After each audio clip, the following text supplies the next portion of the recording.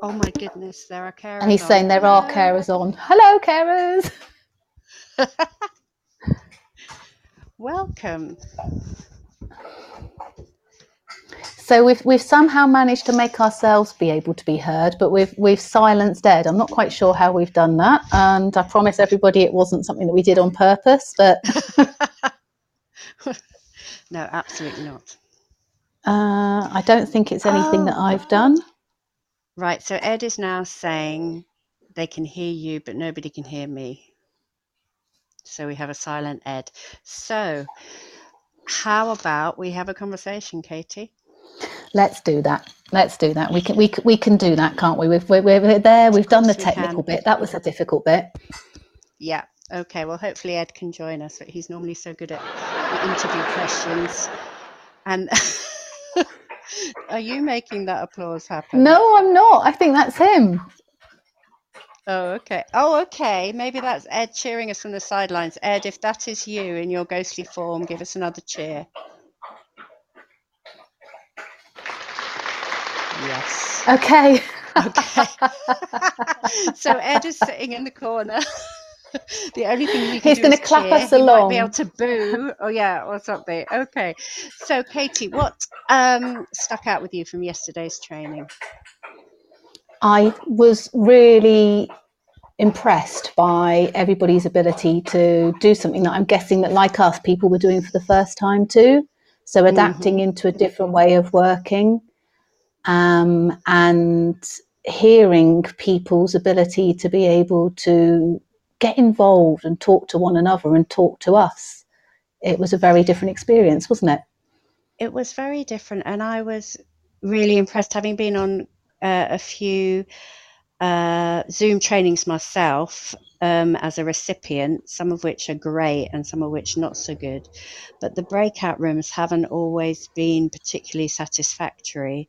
And whilst technologically wise, not sure that I did it as well as I could have done.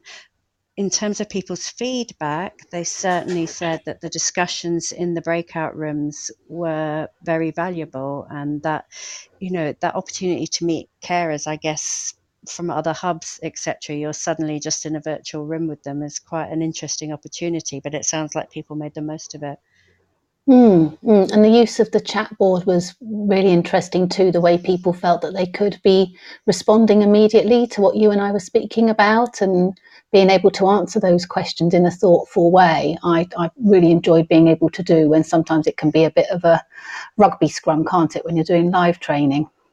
Yeah, absolutely. Well, that was really interesting because on the one hand, it's less accessible, and the other hand, it's more accessible, especially if you've got two of you. So the fact that I knew you were able to have a look over the chat and see what people were at. And so the questions were so relevant, but also other people, because you and I are by nowhere experts in this field. So other people adding their links, books that they'd read, top tips, their knowledge was incredibly useful. I learned an awful lot from that.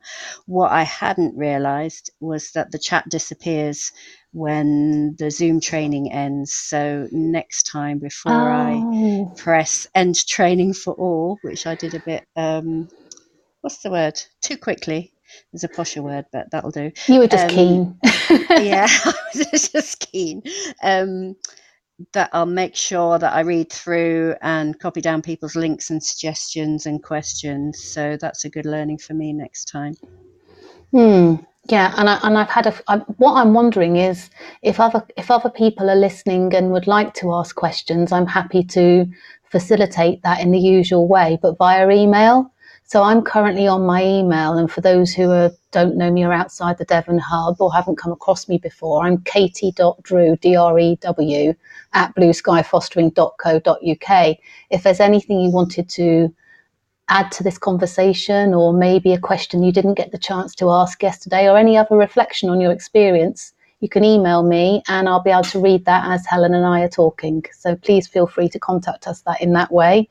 This is new to us too. That sounds brilliant.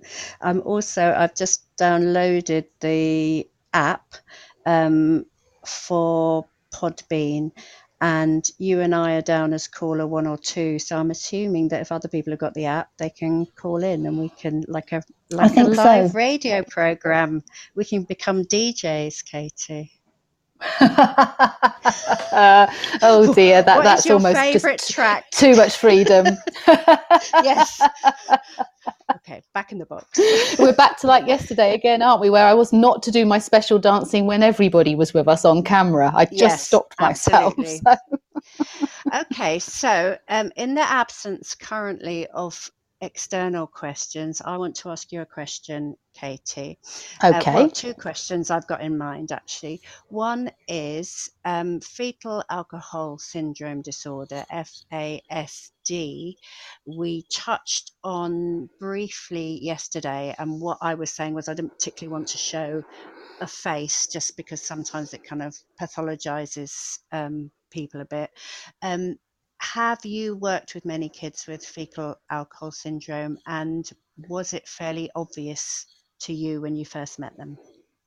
I've worked with 2. One was very obvious. One was a baby, and I didn't find it obvious to start with. Right. So one was a parent with known drug and alcohol addictions and believed to be using during pregnancy, who I was responsible for working with mum to know whether it was going to be viable for her to remain caring for her child.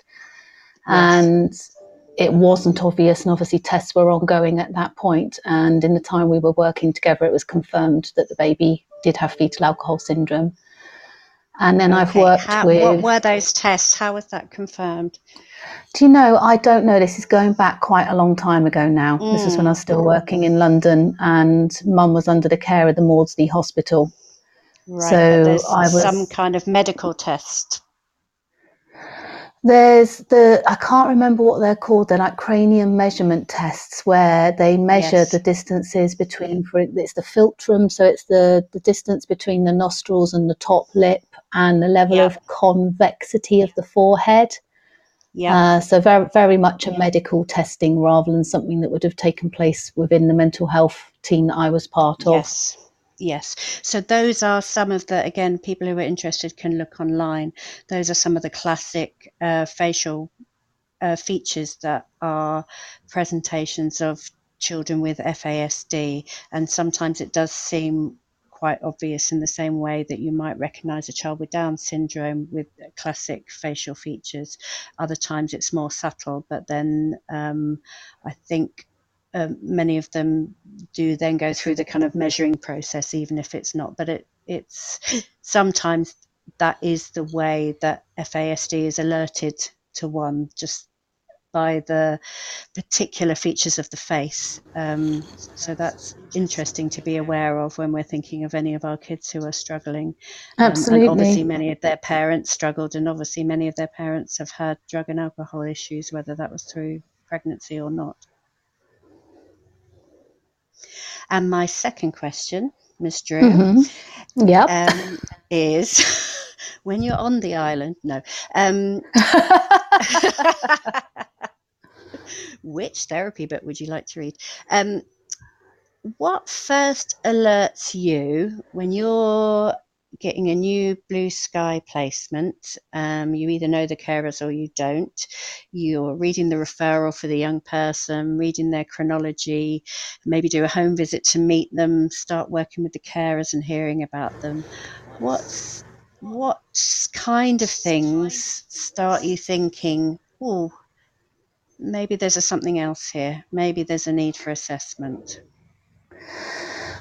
So I've got, I guess, one that's a bit personal to me, that because of having worked in the CAMHS team for a few years before coming to Blue Sky, I guess I get a bit of a feeling that maybe this is a young person that I would be expecting to have been working with in that role. Okay, that's interesting. So it's a kind of a vibe, a kind of a... Yeah, I was talking with a family about it today, actually, because we've got a young person who, it's a family who are being supported on the TLC programme under 12. We've got a young person that we know has developmental trauma, but some of the experiences that he's now disclosing and information from his social worker, and combined with this feeling I have that actually this is a young person that I would like to be working with, all sort of trip me into thinking that there is something else going on beyond the stuff that would fit under our heading of what we would expect to be working with therapeutic fostering.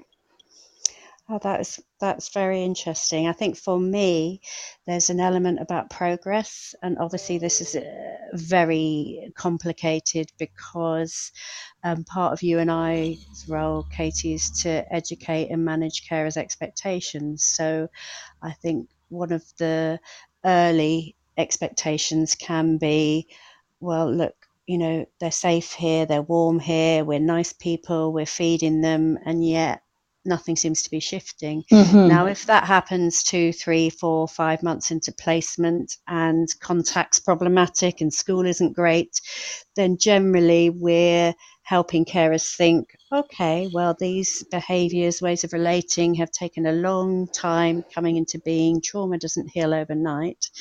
However, there's some young people that I'm still writing very similar, or things actually getting worse, and they've been in placement for 2 years with carers who I think are working well, with a supportive school. So there's something for me about, we don't expect instant change and we don't expect overnight success.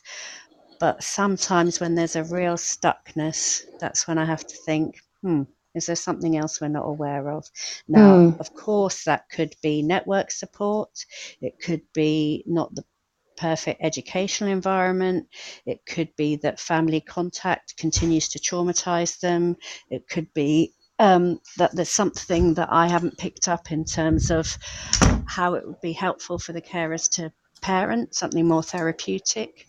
It could be that the trauma is deep and actually, as well as everything we're providing, they need some individual one-to-one long-term therapy. But that's also when I start thinking, Having said that, there were a couple of young people who, in our first reflective practice session with the carers, my mind immediately went to diagnosis. So I've just, counteracted myself there. So sometimes it's a lack of progress, but sometimes you're absolutely right, Katie. I think it's a combination of intuition and experience where you think, I think it's a bit like just having a feeling that there's another energy there, that this is quite powerfully driven, possibly from a neurodevelopmental condition. And then that hypothesis is kind of confirmed in a way as we support carers to respond in certain ways, and it either hits the mark and you think, okay, yeah, we're getting there with the developmental trauma tack, or the opposite, thinking, this is just bouncing off the side here, it's water off a duck's back, we're not actually kind of having the kind of impact we'd like to be having. Do you find those also over time, as we sort of the number of children and families we support using this method, this approach, the children, the new children we meet and young people and the new family stories we're hearing, they start to fit within a continuum of the work. So matching even sometimes small steps of progress, it becomes really obvious when they're not there. Yes, I think you're absolutely right. And there might be, let's call him Tommy. So say Tommy's been with good therapeutic carers for 2 months, and there's absolutely no reason why he should be a completely different person. And maybe the carers are feeling a bit stuck, but I just am so clear of all the tiny, subtle, not very obvious, more about emotions and micro interactions, that absolutely is Tommy is in the right place and he is making progress and the carers are doing a great job. Whereas with Jill, it might be 2 months on and yet there's something very stuck. You can't even see those little changes. You know that she's safe, you know she's warm, cared for, fed, and yet there's something about her that's unable to take advantage of what's on offer. without some kind of additional understanding on our part. And I think this, us trying to find our way through the forest to try and work out what is wood and what is tree and what is something different. This isn't just us, is it? Outside of Blue Sky, I work with people in different fields and different trainings, and we've got locally we have a cohort of young people for whom very much could. So this is the specific, is this trauma or is this somebody who's on the autistic spectrum? And we've got, it's 7 in number young people, one of whom is a Blue Sky young person, and the others are all outside of Blue Sky, who have all of the professionals supporting the families running completely with parallel planning of, it is unclear. And some of these young people have been with the families they're now living with for only a few months, and some with many years. So time is one of the factors that might help us to understand which pathway we're on. Absolutely. Yeah. But time alone isn't enough. The sense of safety doesn't have a known time span, does it? It's not like, hey, you've been here 6 months, you're feeling safe, now we're going to know whether it's trauma or not. Yes, exactly. Yeah, and sometimes it is like that. Sometimes there's a sense that, okay, what are we targeting here? We're targeting therapeutic parenting. We want the young person to be able to trust adults. Can you hear me, guys? Hello, Ed's just jumped in. Oh, it's working. I can, Ed, and you're very loud. You're very loud. Sorry. My word. God, sorry. I know I've interrupted you at like a really important key pivotal moment, but I'm just celebrating the fact that I've been sat here, set the whole thing up. It worked, and I was testing it. No, it doesn't work. Oh, don't worry. We're all right. We can just roll in with it. Yeah. Well, yeah. You don't need me, obviously. Ed, I think it's a deep and powerful metaphor for what Katie and I are talking about, which is kind of a lot of skills that sometimes work incredibly well and sometimes confound everybody despite the best planning and intentions. Well, it's good to be real, isn't it? It is good to be real. Absolutely. And so I interrupted you, and you guys. Yeah, no. So you guys were talking about fetal alcohol syndrome when I jumped in. So don't let me kill your flow. Sorry. Oh no, we're way past that now. We've moved on. Oh, sorry, that was yesterday. We are now on to how we know as practitioners when there might be a neurodevelopmental condition as well as the attachment and trauma, and how as practitioners we spot that in kind of micro or subtle ways that are really hard to see when you're living with a young person. The day-to-day little changes, or the first time there's so many joys in this job, and sometimes it's literally the first time a child expresses empathy, or the first time they turn to a carer when they're hurt and say, oh, I'm hurting, can you help me please? Or the first time as a carer you can just say, oh, will you stop that please? Not your best parenting maybe, but it doesn't cause a massive meltdown. These are absolute little triumphs which to me indicate that something is happening in the field of emotional safety and attachment. But sometimes I've seen, if I think honestly, how is this relationship with the carer? It can be brilliant. Does the young person feel safe? Yes. Is it a good placement? Yes. But is there a sense of stuckness? And despite feeling safe and supported and ongoing therapeutic parenting, there's something a bit round and round in circles going on.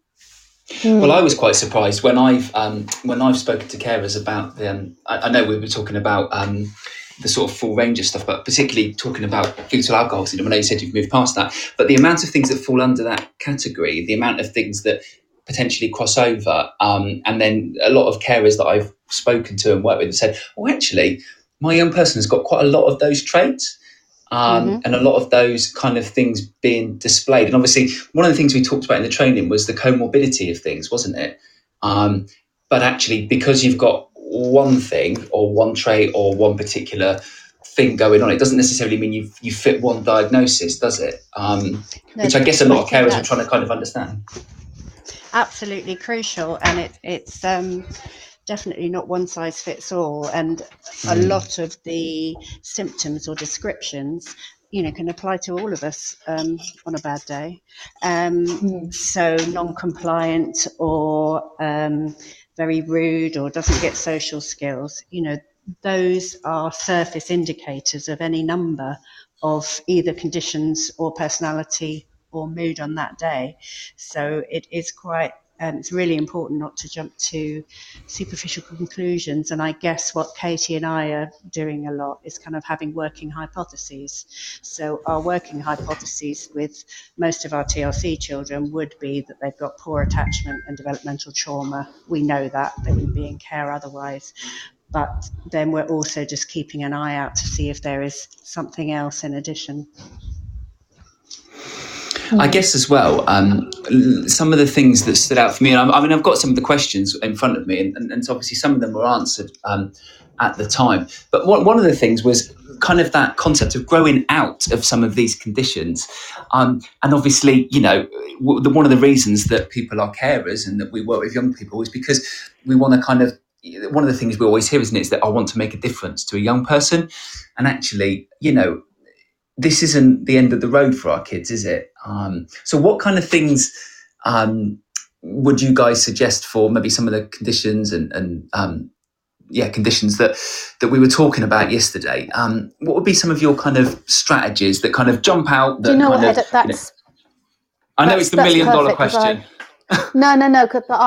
But when we didn't have a you, I suggested that people email me with questions now so that I could try and wind them through our conversation. And we have had a question very much about when's the opportunity to look at and talk about strategies, techniques, tools and methods, as well as talking about what we did yesterday, which is the theory and some symptoms. And I think there's a question within that about what training and support we offer as an agency for carers in terms of strategies. And it also feels like that's a real challenge in the times that we're in now. Yeah. The workshop type training that we've done previously, and I talk about the sort of self-harm training that I've run, when I find it very easy to be generating ideas and getting other people to be generating ideas. And I saw some of that happening on the training yesterday, and we were just talking before you joined us about how people being able to talk to one another in the small groups, but also chipping in on the talk board allowed lots of sharing of ideas and resources. But there are some very well known, very well utilized strategies for particular behaviors that become as a result of any one of the neurodevelopmental disorders we were talking about yesterday. But they're not mix and match, are they, Helen? Some are very specific to particular needs. Some are more general, but some are very specific. Yes, said Helen. When people yesterday were asking, what do we do with this? This feels very much like the bread and butter of any of the clinical practitioners' work in sessions or in groups, where we are very much looking at the strategies that are in place, thinking them through, being able to apply our knowledge and skills and that of the group we're working with to be able to work out what is the best possible way of working. But it so is can I just ask then, individual. sorry, because I think you've kind of made talking in like layman's terms and stuff. But so would be therefore be better addressing what it is we're actually seeing in terms of the behaviour, rather than looking at it as treating the condition? Do you know what I mean? So say, you're seeing A, B and C. Is that more what you're saying, or have I interpreted that wrong? The golden rule, and again, we will all have our different ways of talking about this and describing it, but for me it's always, what is that behaviour communicating? So Paceful Parenting is very interested in what lies beneath the behaviour. So what is it about a child's previous story that may be meaning that they're acting the way they are? So it's not necessarily, we've all heard and had the experiences where someone has gone, they just snapped. There was nothing that made it happen. Everything was Yeah. absolutely perfect, and then bang, it was like a volcano exploding. And what we do is we slow it down in our reflective practice sessions. Clues in the name, they're reflective, is that we slow it down, and we're The other clue is really in the getting name, which good. is practice. Absolutely. Yeah, it's not a done deal. No. You know, we Sorry, are Katie, really I'm honing in, aren't we? I mean, and how many times do we do this, Helen, where we're like sitting down going, okay, so I always say, be my eyes and ears. I wasn't there, but be my eyes and ears. Let's talk it through together, and let's really, really think what was happening in the moment, what happened before. So that's the paceful parenting approach of trying to understand what created the behaviour in the moment. But also there's this idea of trying to think what is being communicated by the behaviour. What are we not getting? What are we missing? What do we need to hone in on as the people supporting this child? And I think as well, I remember when I first started here, like nearly going on 8 years ago now, when I was just a wee boy, was when getting carers and stuff to explain the behaviour, rather than just saying they smashed a window. Actually, those carers who were able to say, actually, this is what went, and almost like not role playing it, because sometimes that makes the hairs that stand up on the back of people's neck, but being able to fully describe that allowed me at the time as somebody working directly with that young person to really understand what was going on. So it really painted that picture. So not all of us are able to stand up, and I'm not saying like jump around the room to describe it, but being able to really say, this is what happened. Oh, okay, they actually did this first of all. And then, because we're not there, are we? We've not got, CCTV set up in everyone's house to be able to see the full thing that's going on before. And that's always really stood out for me, rather than just saying, oh, they punched the wall. Well, actually, what did that look like? What did they do beforehand? And, all that kind of stuff that those people like yourselves that I've been fortunate enough to work with are able to draw out of people. I think that's one of the skills that you guys as CPs have. That's why I don't like to talk too much around you, because you're always looking for something. We can see what you're thinking, Ed. The third eye. Yeah. So can one of the key... No, I'm interrupting now. Sorry. Go on away.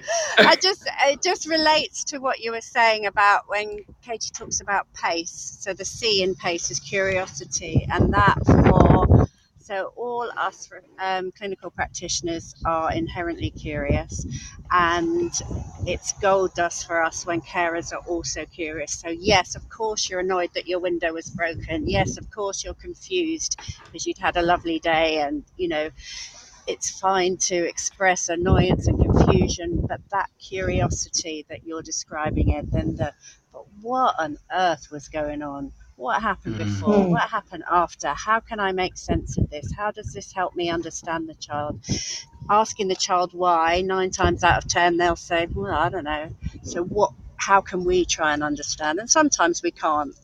We can't understand, and we need to parent anyway without fully understanding. But either there's a communication, like Katie says, or sometimes it's a need.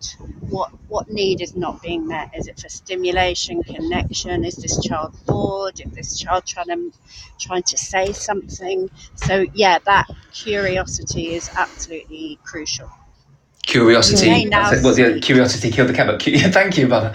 Curiosity. but curiosity, help the foster care. I don't know. There's a site in there somewhere. If anybody who is listening can think of something that works with that will do. We'll put on a t-shirt. So one of the questions. Now this resonates with me because I've done a lot of expeditions with young people, and one of the things that we always remove from them is energy drinks. One of the things that I don't believe should actually be called energy drinks. They don't give you any energy. But one of the things that you guys were talking about yesterday is you were talking about self-medicating for those people, or actually sometimes, and our young people not liking how medication potentially makes them feel, and et cetera, et cetera. And one of the questions that came in was, it said, nearly all the teenagers I know with ADHD have a high sugar and caffeine diet. Can you comment on this, please, both in possibly causing ADHD behaviours or making them worse? So, I think we touched on that yesterday, but I would be interested to kind of just explore that a little bit further, if that's possible. Katie, do you want to take this one? I was going to say, I was talking about this yesterday and saying about how a lot of the young people that working with CAMHS who are hyperactive and then are maybe prescribed Ritalin or Concerta or one of the other licensed drugs which are a stimulant to be able to help them to be calm and focused in the moment. And I think you were saying yesterday, Helen, it's a little bit of a, it takes you some getting your head around, doesn't it, that actually we prescribe a stimulant to a young person who is already hyperactive. But what it does is it stimulates a very specific part of the brain that then allows the child to be able to focus on other tasks, similarly to stimming behaviours or other ways of calming ourselves. Now, particularly, I'm talking about adolescents I've worked with who are just possibly more able to communicate about their experiences, have talked about how taking Ritalin or Concerta makes them feel slowed down. So they are used to their brains being whizzy and all over the place and have become accustomed to functioning in that way. And some would talk about, that's me, that's how I am, that's how I want to be. So although we outsiders might say it's better when you take your medication, you're able to slow down and focus, you can learn, you can listen. For them, what they're experiencing is the world in a slowed down way. So then to sort of be able to counteract that, they will then be drinking energy drinks, eating high sugar foods, which then sort of speed the system up again. Now, they don't work in quite the same way, but the feeling that young people I've spoken with have talked about is that they're sort of, well, the Concerta makes me feel turned down and the energy drinks make me feel turned up. It is one way of thinking. Yeah. It sounds like someone's eating one of those snacks right now. I would also agree. I would think, it's those things like, for anybody who exercises, that like it's that rush you kind of get afterwards, and it's when I feel sluggish and slow and stuff like that, the whole world seems to just turn at a completely different speed. I look around and everything's like, I'm like, well, that's not right, and it's like a groggy feeling, I would say, if I'm not on my best, and I think that sometimes we have a desire to want young people to be a certain way because you think that that's the way that's best for them, don't you? You think, I'm definitely like that, and on some occasions I'm like, no, this Monster energy drink or whatever isn't going to help you, but actually I think you've changed my opinion on it, on actually more understanding why there is that. Well, I guess you could say an addiction to it, but not. I don't mean it in the usual sense of the terms. But that is actually, I want to feel a certain way. You've turned my head, so I'm a stubborn old man, and you've helped me. And we talk about neurodiversity, don't we? Rather than go on, Helen. Go ahead, Katie. I was just saying that neurodiversity.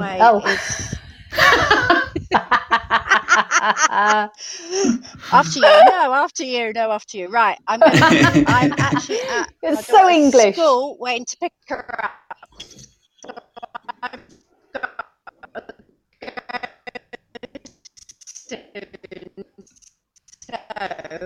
Okay, so anybody listening, Helen's turned into a Dalek. Chocolate and alcohol. Oh, have I? Excellent. You did. All we heard was nicotine, alcohol, and chocolate. Can you hear me at all? Or we can. Yeah. No, absolutely. Can you hear me now? Yep. You can. Totally. Yes, I can. Yeah. Can you? Yes. Okay. So, just to my last input before I go, just to say that I think the desire to feel different from what one does is a fundamental human over the ages have always had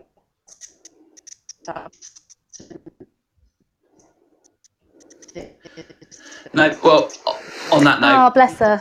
On that note, I'm going to eat you up, that make you happier. We're gonna disconnect Helen because we can't hear you, Helen, and it's all gone Dalek. So Helen, you're now gonna leave us, and you're gonna be quite annoyed, but I'm gonna kick you out because I can tell you what's cool. So goodbye. There we go. I think she's gone. Oh bless her. There we go. Bless her. So sorry, Katie. We're just gonna have to answer the last few questions. Is that all right? Yeah, of course. Oh, there she is. Cool. She's saying goodbye. I've tried to kick her out. Yeah. So there's a correlation between.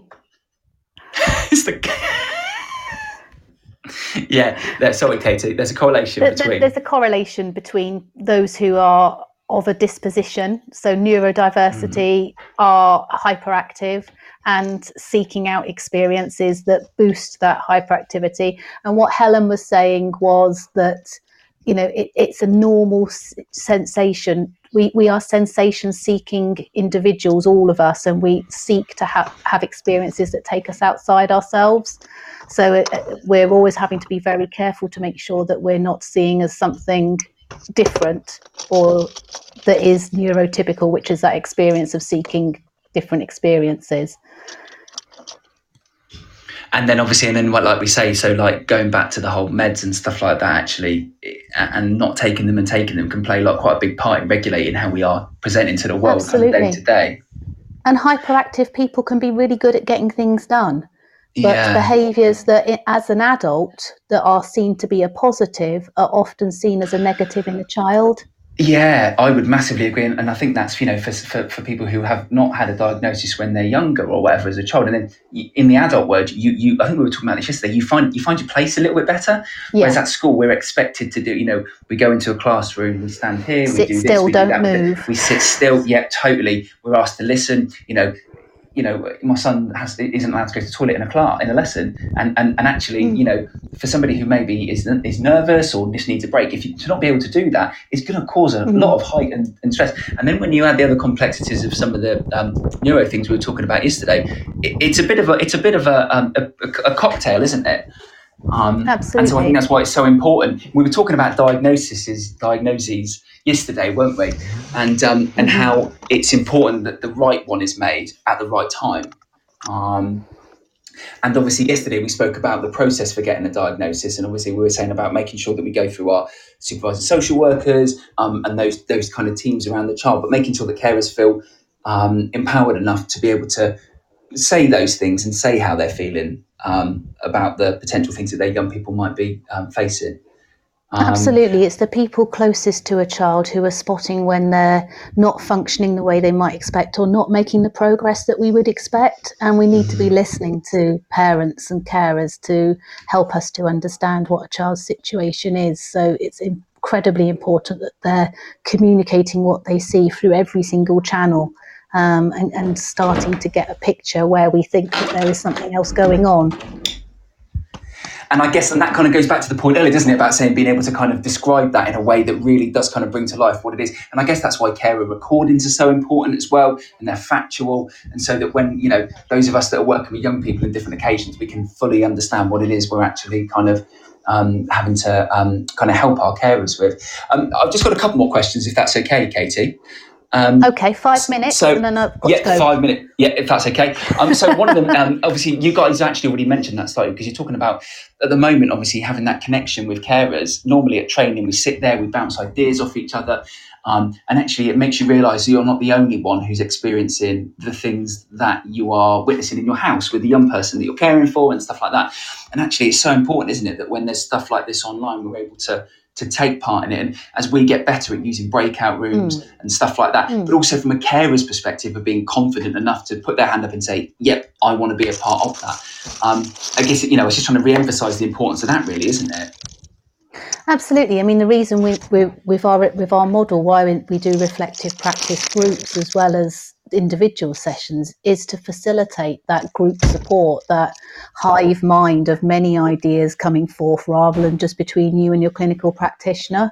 There's lots and lots of evidence of where people have attended therapeutic sessions individually or as groups, them being much more effective when you meet as a group. Are you still there? Oh, yes, what I am. happened yeah. there? I'm not sure. I don't know.